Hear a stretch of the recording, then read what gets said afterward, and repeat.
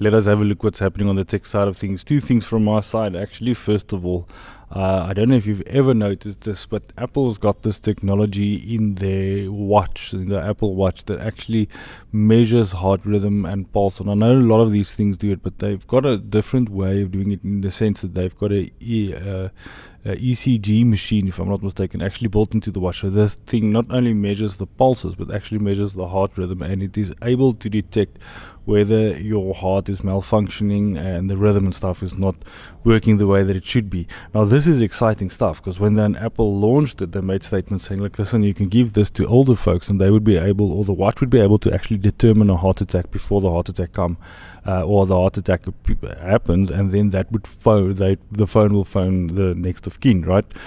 In order for you to be actually notified that your mom and dad had a heart attack. And this is amazing technology, and I think it's something so cool.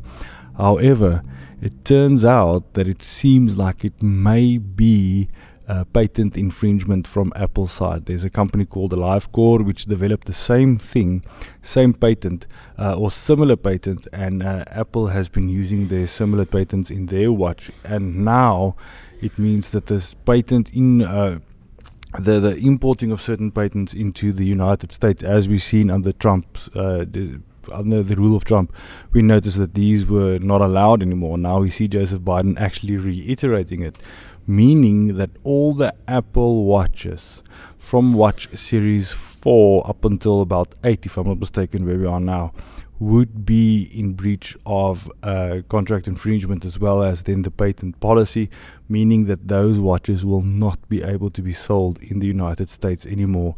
So if you want to buy an Apple Watch in the United States, turns out you will need to go for the budget one, which is the Apple Watch SE without the ECG machine built in. Very, very interesting stuff.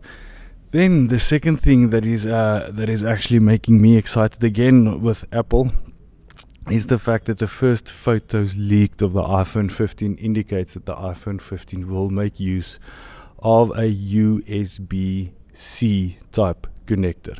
Now, this is very interesting, because it means that Apple will then have to shy away from the Lightning dock, which they've always had. We've just had Lightning connectors, various types of Lightning connectors on the bottom of the iPhone, but now we are moving into the USB-C thing. But the bad thing about that is that Apple has developed a chip that will be used on the motherboard of the iPhone 15 and the iPads that will be coming out now, illustrating that certain chargers will, or the Apple charger rather, would emit a certain signal which will then be perceived by the chip, and then the chip will allow that phone to charge. So you won't be making use, or you won't be able to make use of any third party chargers. In other words, companies that are not Apple.